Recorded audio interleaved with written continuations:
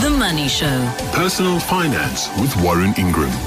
To Warren in a moment, just in case you've missed it, if you've just joined us, the breaking news this evening that Queen Elizabeth II has died. Buckingham Palace has issued a statement confirming her death, just posted the official notice of her death on the railings at Buckingham Palace. Eyewitness News with all of the details of that this evening, plus over the next 10 days or so, a huge amount of pomp and ceremony and all kinds of issues that will play out in the United Kingdom. Warren Ingram, a quick touch base. Thank you for your patience and your tolerance this evening. Golden visas. What are these golden visa things that a lot of people are terribly obsessed about at the moment? It seems to be a big popular thing with South Africans looking for a plan B, looking for a place to get a second citizenship, so that if something happens to South Africa, as the story goes, that they are able to move to another country and carry on living and working in another place. The principle of a plan B, can be sound. I get the principle, but what happens is they often get sold as kind of almost a once-in-a-lifetime opportunity. This is something, that's incredibly scarce. You'll probably never see it again in your life, and you need to buy this, Portuguese property or this Mauritian palace or this island in the Seychelles, and of course all of those are massively overpriced. And if you do that, you'll buy yourself the right to be able to live in another country for a period of time.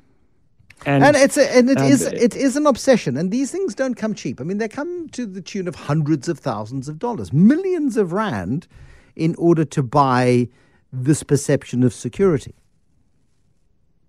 Absolutely, and you're right about perception of security, because very often, people buy them naively, thinking that means they've got the right to be a citizen in another country, and most of the time that's not true at all. All they get is the right to live there for a period of time, at the grace of that country, even though they've spent a fortune. And as you say, the cheapest one I can find is about $100,000, and many of them are $400,000, $600,000, and all that gets you is the right to be there for a period of time at the mercy of that country. And if they decide after 5 or 10 years that they don't like you or they've changed the scheme, it's time for you to pack your bags and off you go.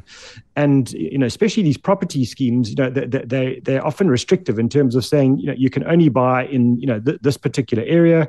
And when you look down the road, and down the road could be 50 meters away, same view, same piece of beach, et cetera, the properties are worth half. So there's very little, to me, investment merit in doing this. This is, clearly kind of a piece of mind. This is not an investment, though. This is not an investment. This is, yes, it's sold as an investment. Invest in property, and you think, oh, good, yes, property in a hard currency, in euros or in Mauritian rupees, whatever it might be. So you go off and you make this purchase of an asset, which may or may not hold its value. You may not be able to sell it to the next person who comes along. I know that there are some schemes, however, Warren, that do offer a permit to stay, and with the possibility then of getting a passport, of acquiring citizenship later on, provided, of course, you fulfill the T's and C's of the arrangement.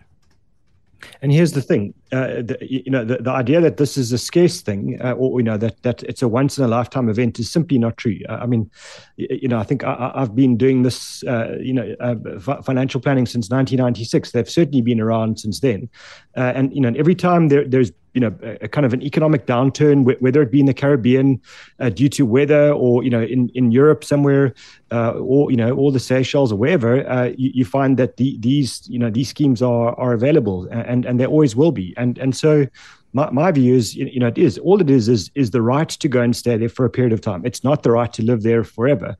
And it's not security, as far as I'm concerned. Security is build up a big investment asset, overseas, build up a big portfolio in a hard currency, by all means. And if you need to get out of South Africa one day because we've got a dodgy politician who's decided to nationalize everything, the big asset that you have is what will get you security to go and stay in a place. There will always be these kinds of schemes available. And I think the thing that bugs me most is the way they get sold. It's precious selling on fear, not rational, not explaining all the T's and C's up front. It's just about, can I sell you the most expensive property I can find so that I make lots of money and play on your fears? And that's what's really bugging me about it. Okay, you want a plan B. Let's say, the world is a big place. South Africa's 0.4% of global GDP. We're a tiny little economy. You always talk about diversification and investing and putting some money offshore and keeping some money domestically, because, if your long-term plan is to retire in South Africa, as many people's is, but you just want to be certain that you get currency protection and get growth opportunities beyond our borders, then you can put it in investments. And there are many, many legal ways to take your money and put it into growth assets in markets which, should you need to sell them in a hurry to make one of these acquisitions, should you feel the need for a golden ticket to elsewhere, then you're able to do it then. Exactly. And that's, so you're getting both the growth, you are getting plan B, C, D, E, F, and G. So you protect yourself in so many ways, because the country you might be buying that golden visa from now might be an awful place to be in 5 or 10 years' time if you then really need to go. And then you're stuck in, going from the frying pan into the fire. So I agree. Build up an overseas investment portfolio, give yourself the security of diversification of investments, building up your retirement planning anyway, but you've taken care of potentially a really bad situation in South Africa and not being forced to go to another place that you actually might not know at all, with potentially much worse consequences for your life.